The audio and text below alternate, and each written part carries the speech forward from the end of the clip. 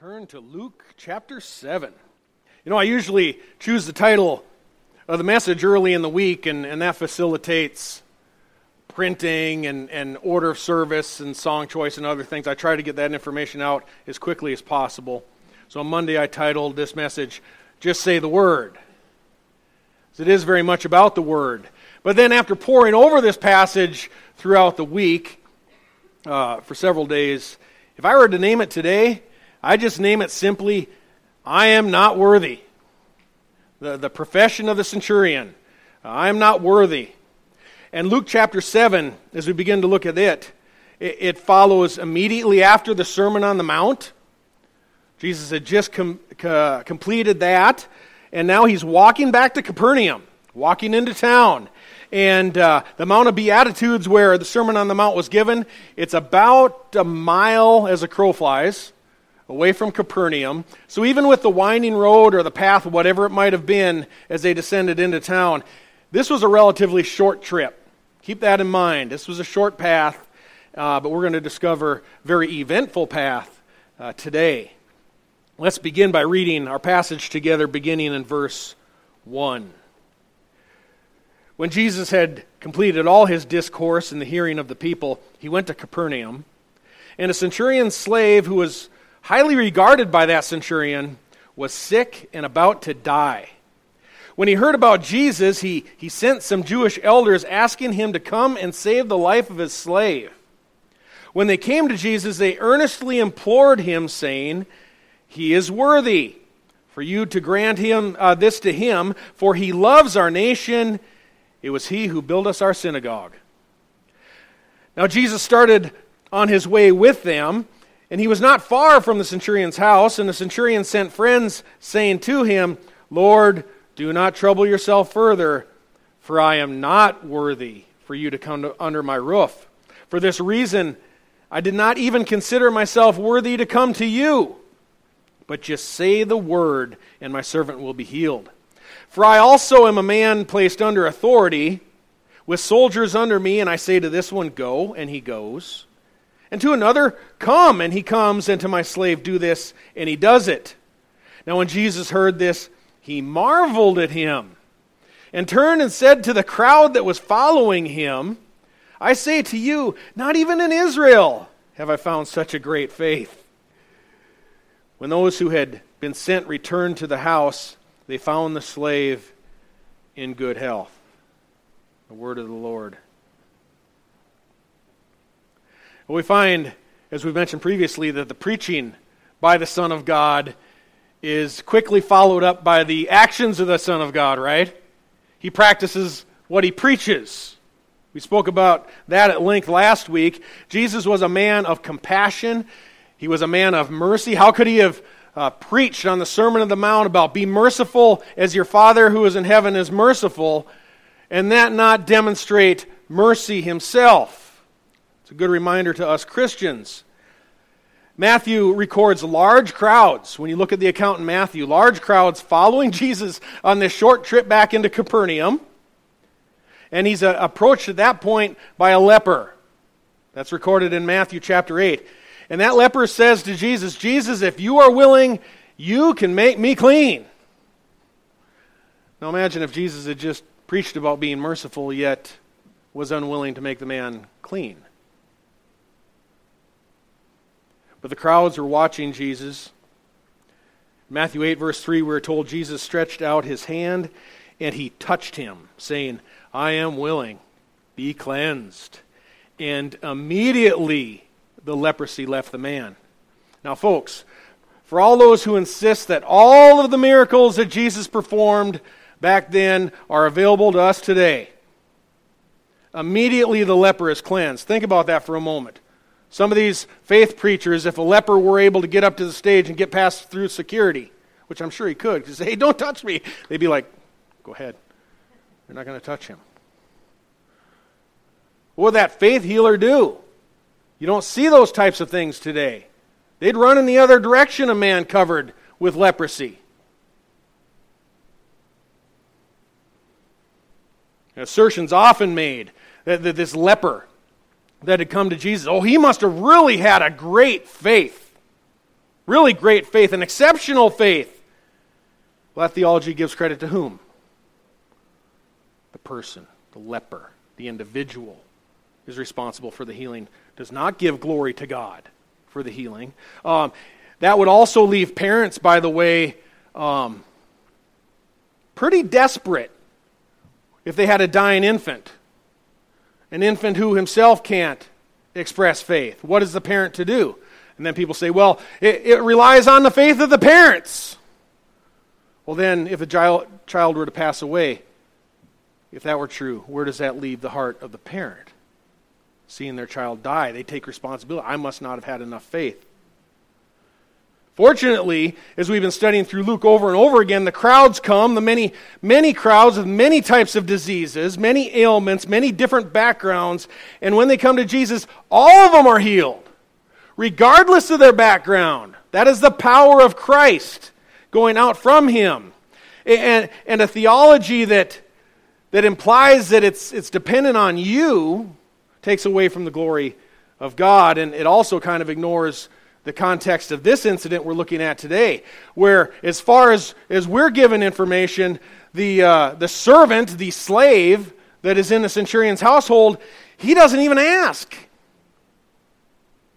It's the centurion who asks on behalf of the slave. The servant's master who intervened for him. He intervened, according to Matthew, because the servant was experiencing paralysis. He was fearfully tormented or tortured. The word is used quite often about much pain, torment in pain, tortured in pain, experiencing a lot of agony. And Luke's account suggests both the centurion and his servant, they were fearing for his life. They're fearing he was going to die, and die soon. This was urgent. You know, folks, paralysis is a common symptom of poliomyelitis. Comes on very quickly. In fact, having visited with Hazel Orgish here in the last couple weeks, and she described at length when she was a young girl, and how her brother, her beloved brother, she cared for very much, and he was very special in taking care of her. He, at 19, came down with polio on a Friday. He was dead on a Tuesday. That's how quickly it took her beloved brother out. He succumbed suddenly to polio. It's a very contagious disease. If you're not aware, it affects the brain, the spinal column, causes headaches, fever, pain, vomiting. Many lead to death once it manifests its symptoms. Even today, once the symptoms are present, there is no treatment. It is what it is. You can just treat the symptoms. Hazel and their family immediately recognized, because this wasn't that uncommon in that day, some of you will remember this, they immediately recognized what it was. They knew what was going to happen. They knew it did not look good, even that he was likely going to die. And he died. Praise God, today we got the polio vaccine. In fact, there are only 3 countries in the world in 2014 that had any experience of the scourge of polio. If polio or a similar virus, it was the culprit in this story, the centurion and the slave knew there wasn't much time. Small window for getting help. Not only that, there probably isn't a treatment. Verse 2 suggests the centurion had a very high regard for this slave, cared very much for him. And upon hearing about Jesus, he sent a delegation then to Jesus. In the ancient Roman world, this was common. Doesn't imply the centurion was disrespecting Jesus. Doesn't imply he's being impertinent. Doesn't imply that he's indifferent towards his servant. He cared about him very much. People who possessed authority in that world use this commonly to reach other people. Delegations, sending a delegate on your behalf. And that becomes a very important lesson in our story, in our passage here today, and in the theology and the thinking of this centurion when we look at him. About delegation.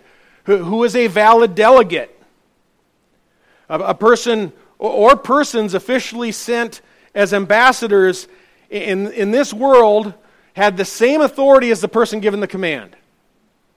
Same authority as the person they represented. In fact, Matthew acknowledges this cultural principle when you read the account in Matthew, because Matthew records it as if the centurion is right there present, although he wasn't. But the authority of the centurion was present in the people that he sent as his delegates. Becomes very important to this passage as well. In case you don't know already, you might not know or have heard, a centurion was a Roman military official. He was in charge of 100 men. That's why they called him a centurion.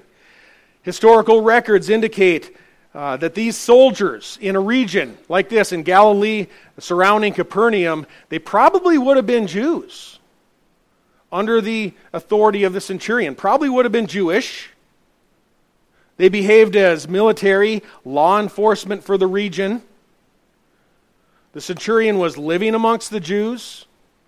He worked with the Jews. Our passage says that he loved the nation of Israel. He cared much for the nation. He had learned to love the Jews. So it's not odd that his first delegation that he sends out is a Jew to go to Jews, or Jews to go to Jesus. And verse 3 says, when he heard about Jesus, my impression is, it suggests he heard Jesus was nearby. This is my impression. He had heard Jesus is nearby, and he is returning to Capernaum. He may not have personally met Jesus, but he previously knew of Jesus. He knew of Jesus. The centurion himself had his home in the tiny town of Capernaum. Capernaum is the place where all the miracles took place in the synagogue, and then immediately in Simon Peter's house. This is much earlier than the point we're at now.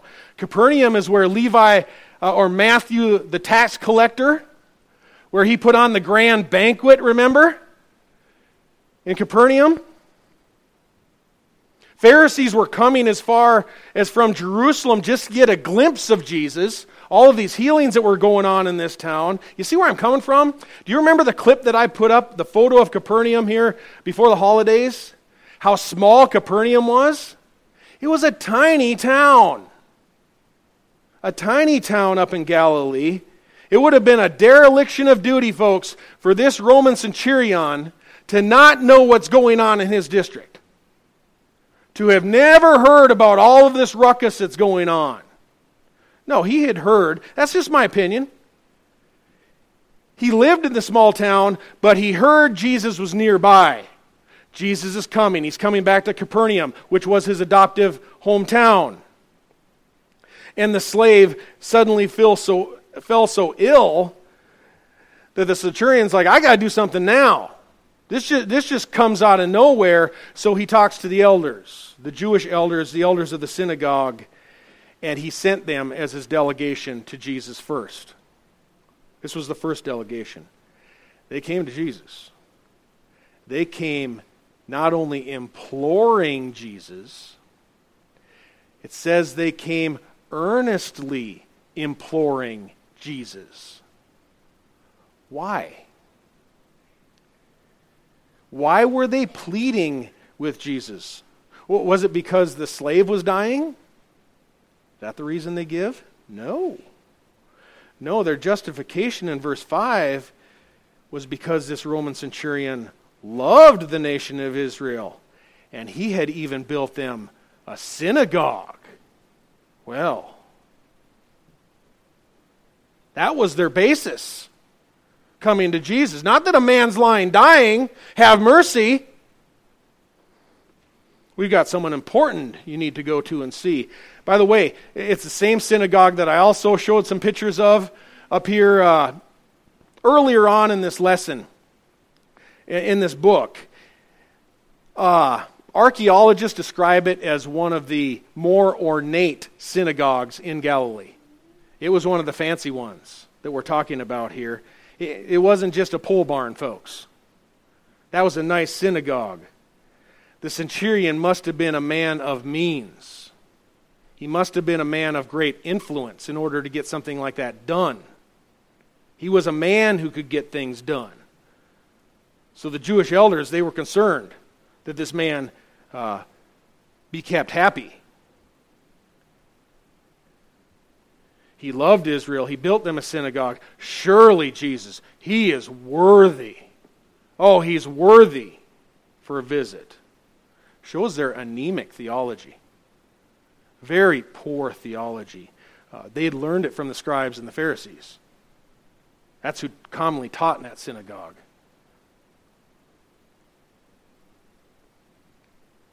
They learned it from the story of that Pharisee that we saw in the temple, if you remember. Had the Pharisee and the tax collector, and the Pharisee there is unraveling his resume, right? When he's praying to God, actually bragging to himself about how much he had done, how much he had given.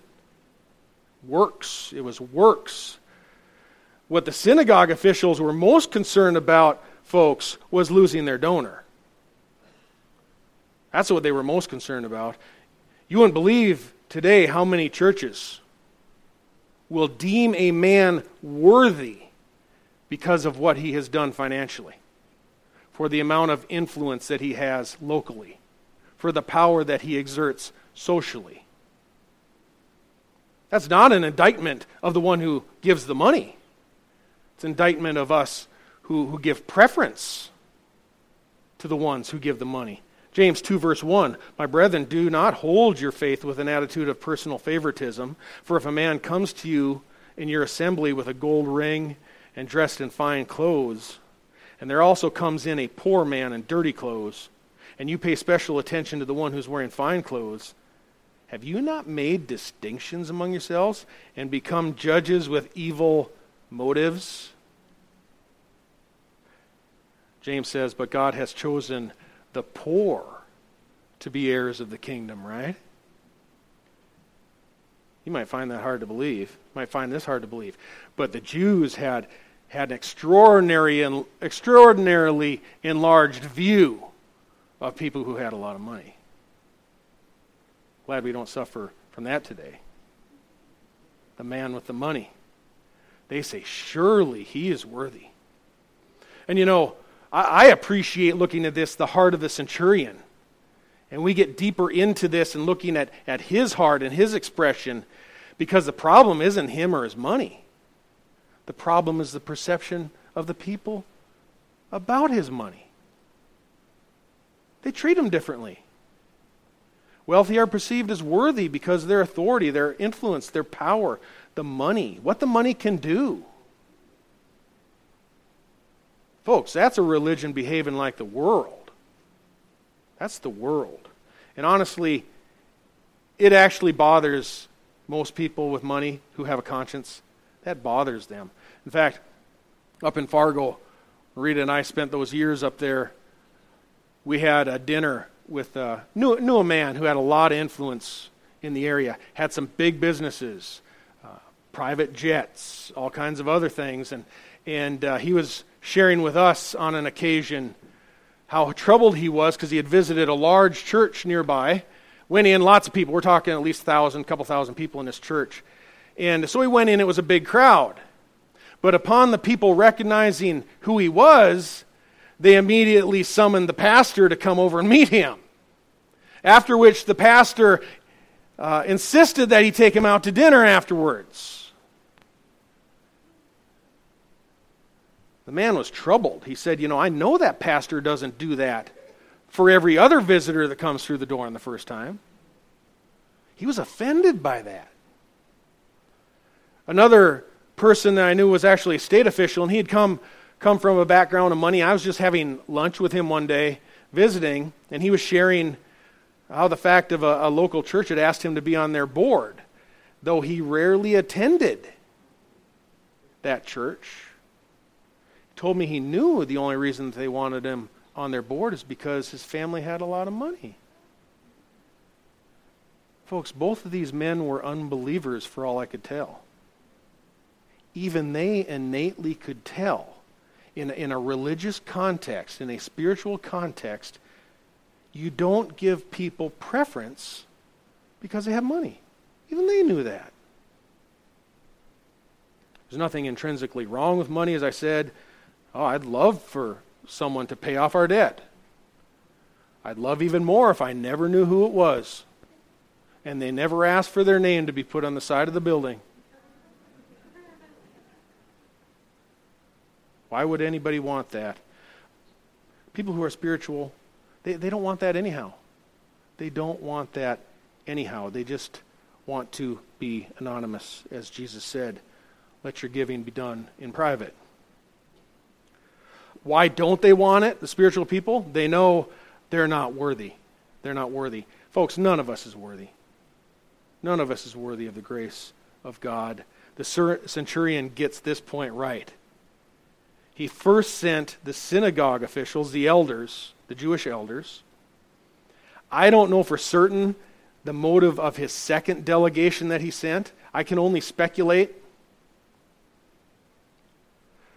I think that he understood that first delegation, the Jewish officials from the synagogue, I think he knew they were going to unpack his resume before Jesus. I think he realized that. And that's exactly what they did, right? It's exactly what they did. And I suspect that his conscience troubled him. And it drove him to send a second delegation. This time, only his friends the second time. Only his friends. And I think this best explains his change of heart in this whole situation in such a brief period of time, folks. Brief period of time. Jesus, according to Matthew, when the Jewish elders approached Jesus, Jesus had already entered the city. What was that city? 6 square blocks? The first time they approached, he'd already entered the city. Very small town. And Jesus started on his way with those Jewish officials to that home.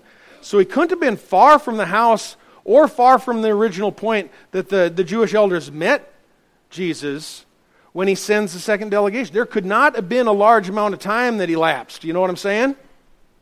He sent one delegation and he thought to himself, no, I've got to send a second delegation. They said in verse 6, Lord, do not trouble yourself further. Representing the centurion, they said, for I am not worthy for you to come under my roof. For this reason, I did not even consider myself worthy to come to you. There's no need to speculate because the centurion provides his own rationale in this text. He said, I sent my friends to acknowledge I am not worthy to stand before you. You shouldn't even come under my roof. Folks, what a testimony to his friends. I'm not worthy. Go tell Jesus I'm not worthy. What a testimony to the Jewish officials that were accompanying Jesus. When those friends came up and say, no, the centurion says he's not worthy. He's not worthy. It's like Peter, you look back earlier in chapter 5 in Luke. He said, go away from me, Lord. I'm a sinful man. Go away. I'm not worthy. I'm not worthy. As John the Baptist declared earlier in the gospel, I'm not fit to untie the thong of a sandal. John the Baptist wasn't worthy. That's the right answer, folks. No one is worthy for grace. Is that how you view yourself? Do you view yourself as not worthy? Or do you view yourself as worthy? The difference is eternity. No matter what you've done, how do you view yourself? No matter what you've given, who you've loved, what merits you have, whether you're a good friend or a good mother or good to anyone, Scripture says there's none good, and we're not worthy. I look back at the first time that I went on a team to a park to witness, and I can remember this woman's face like it was yesterday. This was early on in after our conversion. And I walked up and I went with the diagnostic questions, a scale to 1 to 10. What do you think the odds are you'd get to heaven, if you were to die today? Oh, probably an 8. I was wondering, why are you scoring so high? She's like, well, I've been a pretty good person. She had a church background. Not a great church background, but she had a church background. She'd been around. And I said, so what would you say? If you were standing before heaven, why would you let me in here? And she goes, well, I'm a good mother. I take care of my kids. I honor my parents and this and that. And, we live a good life, a clean life. She started unfurling her resume. That's when I said, well, where does Jesus fit into all this? She said, well, him too. Him too? Or just him? Verse 7, it's going to demonstrate the centurion's view of Jesus, his reverence for the Word of God. He must have learned, being around all these Jews and loving the nation. He'd been in cultural Judaism for a while, and he must have read the Old Testament writings, at least some of them, or had them read to him, how there's no way to merit God's favor. He had probably heard the passage we read earlier from Habakkuk. Habakkuk chapter 2, verse 4, the righteous shall live by faith. By faith, God is opposed to the proud. He probably had read or at least heard stories about people like Rahab the harlot, Ruth the Moabitess. He probably had heard about the city of Nineveh, how God sent a prophet named Jonah to them, a man who spent 3 days and 3 nights in the deep, but then on the third day came back to life and went in and preached the Word of God. He probably had heard that. He'd probably heard even of an old Assyrian general. Remember the one Naaman, who was leprous and came to Israel to be cleansed, to get right with God. Naaman the general. And all of these people, folks, were Gentiles. Gentiles who had been blessed through the God of Israel, through coming to Israel. And after looking at all of these, and the centurion hearing about how all these people came by faith, Naaman wasn't able to give the prophet money. He wasn't able to buy his way in. And he probably read as a centurion, all these people, all these Gentiles, they've come from the east and they've come from the west. He said, there's got to be something in that Bible about me, right? Something there where I can fit in as a Roman. He saw it. He saw it in the Word of God. He saw it is by grace through faith. That's how you enter the kingdom of God. There's something in the Bible for each of us, folks. Every single one of us here. He found it. He found it somehow. And long before Hebrews chapter 11, the Hall of Faith, long before that was written, the centurion determined, neither I nor anyone representing me or anybody I know is going to say that I'm worthy. I'm going to declare it myself, I'm not worthy. He sets the record straight. This is just as the Apostle Paul employs the same passage in Habakkuk in Romans chapter 1, verse 16, while setting the same record straight. He goes, I am not ashamed of the gospel, for it is the power of God for salvation to everyone who believes, to the Jew first and also the Greek, right? For the righteous shall live by faith. Every single one of us, by faith. Surely the centurion probably didn't have a completed Christology. He hadn't written a thesis on the subject. Folks, the disciples didn't either. Look at some of the things that they'll still do. They didn't have it all together perfectly either. This centurion responded in faith according to what God had revealed to him through the word of the prophets and what Christ had revealed of himself as he walked the earth. What Christ said about himself. This wasn't the first day that this centurion had heard about Jesus. It isn't the first day. He already knew quite a lot about Jesus and the Scriptures. He heard on that day that Jesus was nearby. That's my conclusion. You can decide whether you agree or not. We do know that he viewed Jesus as God's prophet. Prophet is a delegate, a representative, an ambassador of God, a spokesman speaking on the behalf of God. That's what a prophet is, not just someone telling what the weather's going to be like tomorrow. That's the weatherman. A prophet speaks on behalf of God. The centurion saw Jesus as speaking as a prophet, and Jesus was. And the centurion had this principle down pat. He understood this principle of sending a delegation or a delegate. And he told his friends to tell Jesus, the centurion has a message for you. Just say the word. Just say the word, and my servant will be healed. That's all he needed from Jesus. Say the word. What a contrast of faith that this Gentile has versus the most of Israel. Most of Israel. We'll get to that in a moment. Calvin writes, the Jews were excessively eager to obtain outward signs. The Gentile asks no visible sign, but openly declares that he wants nothing more than the bare word.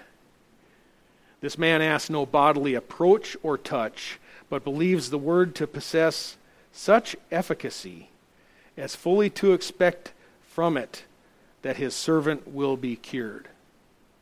Jesus, you just say the word.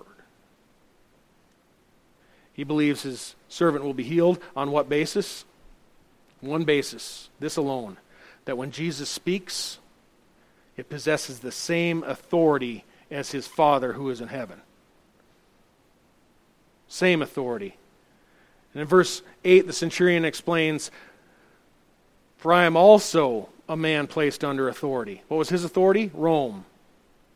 With soldiers under me, and I say to this one, go, and he goes, to another, come, and he comes, to my slave, do this, and he does it. Centurion gets it. He knows who Jesus is. He uses a simile here, comparing one thing to another thing of a different kind.